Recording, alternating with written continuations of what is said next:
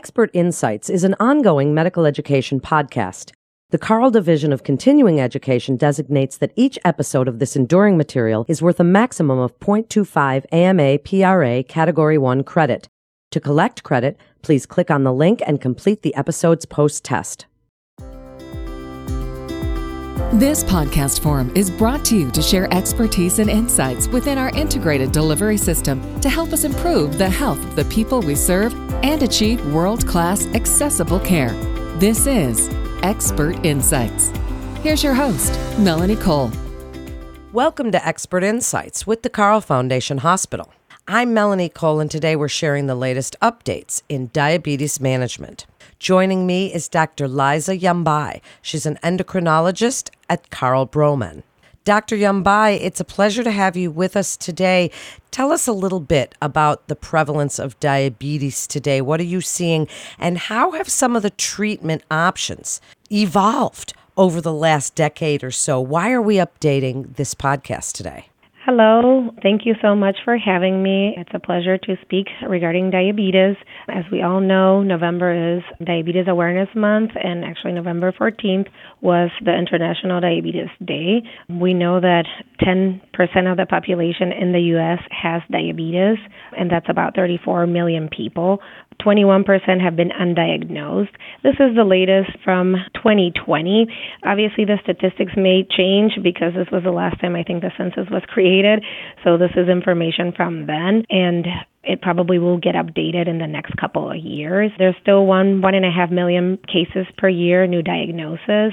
Obviously, mostly people over 45 and mostly seniors over 65. And there's a pre-diabetes population that's about 34%. So 88 million Americans have pre-diabetes. Wow. It's really staggering, and it's turning into quite the epidemic, right? So tell us what's new in screening and diagnosis, Dr. Yambai. Have the guidelines changed? What are some of the most recent guidelines for screening patients with suspected prediabetes or diabetes? Yes, so the actual screening methods have not changed much. It's still, an 8-hour fasting glucose or measurement of hemoglobin A1C or a 2-hour glucose tolerance test measuring a load after 2 hours of the glucose. What has been updated most recently this year is there's been a lowering the cutoff of the age of the screening for patients who have a body mass index of over 25 and for overweight and obesity. And that's not surprising because the prevalence of obesity and overweight has increased as well. So the U.S. Preventive Task Force has updated that. Traditionally, patients over 45 would be the age where the screening would start unless there were risk factors that with family history and other comorbidities that would make the physicians check for diabetes sooner. But again, specifically in the population who is overweight, the guidelines have been updated to start screening at age 35.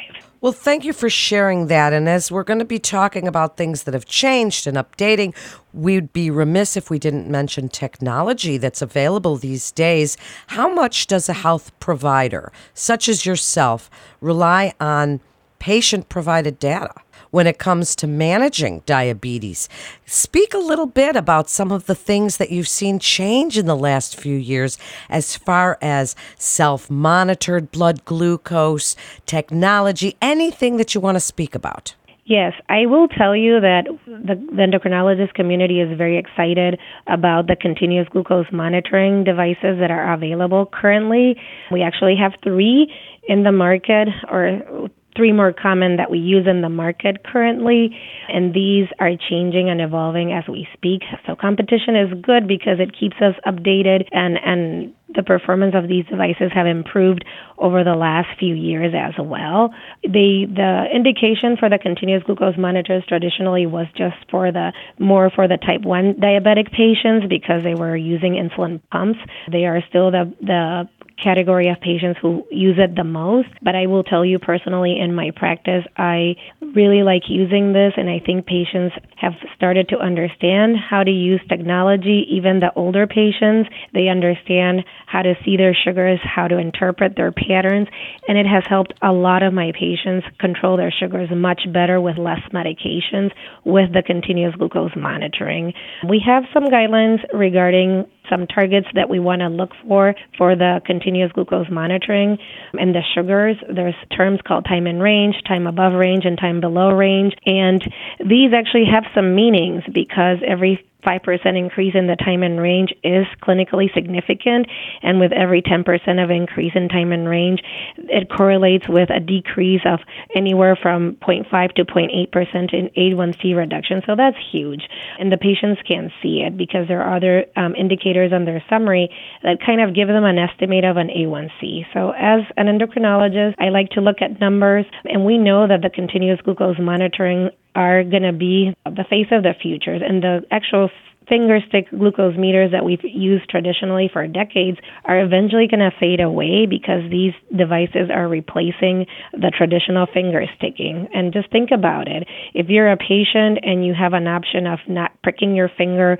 even once a day, and imagine 4 or more times a day to monitor your sugars if you're using insulin or other medications that do affect your blood sugars, and have to use a device instead, given the option to use a device that goes on your body for 7 or 10 or 14 days and you don't have to prick your fingers to look at your blood sugars. Personally, I would prefer that. And so the information that comes from these devices are actually very, very useful. We have commercially available Freestyle Libre, which are the easiest ones to use, and actually patients find it very convenient and very easy to use, so they're very user-friendly.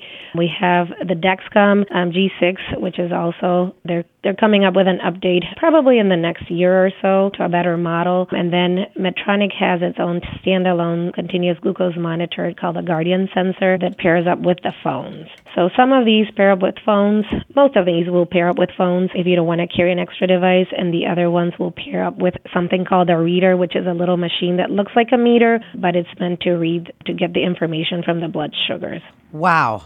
That was such a comprehensive answer, Dr. Yambai. What an exciting time to be in your field. Now, tell us a little bit about, you've talked about the monitoring. Tell us a little bit about treatment options available today, because those have certainly changed medicationally over the years, and lifestyle hasn't really changed, and we'll talk about that. But tell us what's changed for medicational interventions. Yes, that is super important because even when I started my residency and my fellowship, and as I started practicing over time, things have evolved. And traditionally, when you found out that you had diabetes, the doctors would try to get your sugars down with essentially whatever medication would take to bring the blood sugars down. That had evolved into guidelines that looked more into not only reducing the blood sugar, just looking through just using medications that will lower the blood sugars, but what would prevent complications, microvascular complications over time, what therapies would change that. Then it evolved to let's try to use weight-friendly diabetes medication so that we can also target the overweight and the obesity component. That's also a big risk factor. And then the latest guidelines have also assessed additional comorbidities, which are also other risk factors like cardiovascular assessment and renal benefits. So our most current guidelines actually focus really on the patient as a whole, which is really interesting because now we're looking at diabetes not only as, leveling the sugars, but also controlling other risk factors with medications that were created to treat just the sugars. So initially, some of these medications were just designed to, work by lowering the blood sugar in the patient's body. And with time, as the clinical trials evolved, because the FDA has actually required cardiovascular outcome trials, these extensions of these trials have given us significant information of what else would be helpful with the drug therapies that we have nowadays. So this is really exciting. On a conference a couple of years ago when I went, the joke was, the endocrinologists are playing cardiologists and the cardiologists are playing endocrinologists and the nephrologists as well. So everybody, the specialties that treat diabetes outside of endocrinology, meaning the cardiologist and the nephrologist who treat the complications and the risk factors, are also starting to prescribe medications that are used to treat diabetes. So that is great. So there's a lot of overlap between the specialties nowadays. I love that you said that because that's absolutely true. And as an exercise physiologist myself, I am seeing that as well. Because of the comorbidities and complications, they're all kind of melding in together. And that leads me very well to our next question about the multidisciplinary approach for these patients and why that is so important for primary care providers. Dr. Yambai, please speak about how important this approach is so that everybody is working together and knows what each other are doing. Yes, that is super important because the mainstay of the treatment is, focusing on the patient and the patient's characteristics. Every patient is different, and the main goal is to target, their newly diagnosed diabetics. They need to get all the information that they can and digest it slowly because it's an overwhelming diagnosis and an overwhelming condition and disease to have, and patients are scared of what they hear when they first meet their doctors. So it's super important if it works in the patient's best interest. So making sure that you make enough time to see your newly diagnosed diabetic patients, starting by, bringing little points of intervention, talking about the disease, talking about the potential medications, talking about who they're going to start seeing because this may lead to complications. They will be seeing more than one doctor to manage their condition. Some of these things have not changed. We do have to send our patients to see their eye doctors on a routine basis, so they have to just be encouraged if they haven't seen one, explain why we have to send them to see the eye doc, why it's important to keep up with those appointments. The other thing is making sure that, at least they meet a few times with certified diabetes educators because they are our right hand actually for primary care providers and also for endocrinologists. They kind of work hand in hand with us and they give that second wave of information to the patients. Patients think that they're just going to go there to talk about diet and they also need to know that the educators focus on the disease process itself, so they help the patients understand a little bit more about their condition. So it's another layer of information that kind of can sink in on a patient to better understand things. The number one comment that my new patients, when they come to see me is like, I've learned a lot on this visit because now I can understand a little bit more about my diabetes. And I think that's super important because there is a lot of information that we're giving these patients and they just come up with, if it's too short of an appointment, they come up with this deer in the headlights kind of face. So we don't want that to happen because we want them to be able to feel comfortable and confident that they're going to do better and they will succeed if the doctor and the staff can approach them in a very easy way. The other thing that we like to do is, obviously, by the time that I personally see these patients, most of them already have, a cardiologist or will be seeing a cardiologist. So, and some, not all, do see the nephrologist or the kidney doctor.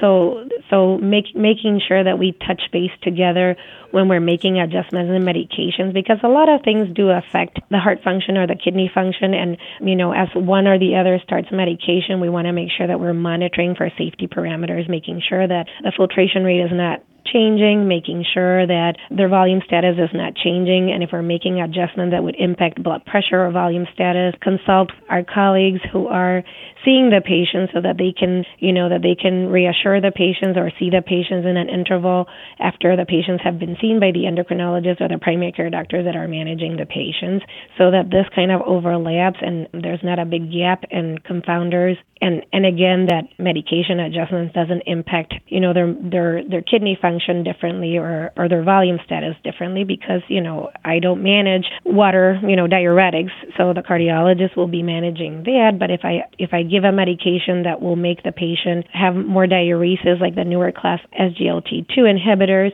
then I will touch base with my cardiologist to let them know, hey, I want you to, back down a little bit on their furosemide or their torsemide or whatever hydrochlorothiazide that you're using. I tell my patients I want you to monitor your blood pressure and I want you to touch base with your primary and or your cardiologist if you're seeing that it's dropping because, the medicine that I'm giving you will be affecting you, and I don't want that, too much for you, and then you get sick and, end up in the hospital because of a big change.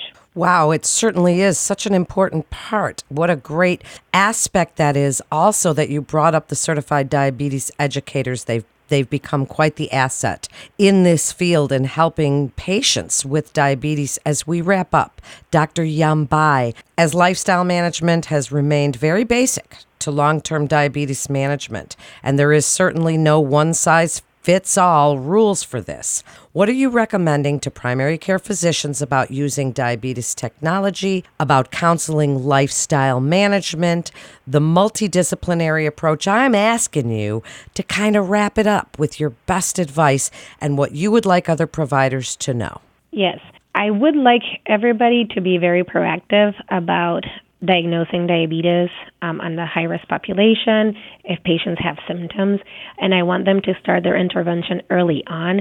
So if you find a pre-diabetic, talk to them.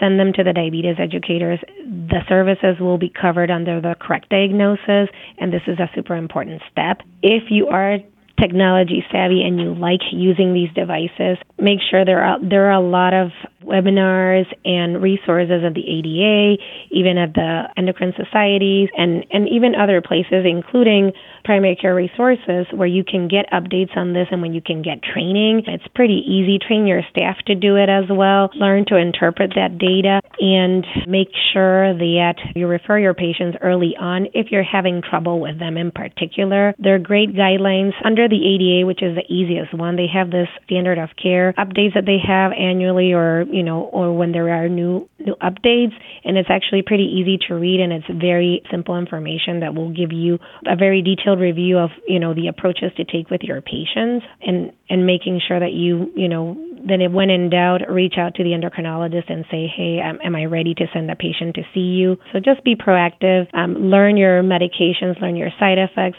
and then, like I said, learn the technology if you're ready to use technology, and if your office is equipped to download technology, because knowing technology and not able to download it and interpret the data it's not useful, and it doesn't really help the patient. So those are the important messages that I would like to pass on, and making sure that you assess your patients for walking. We do now have additional resources that are part of technology as well, like counting steps.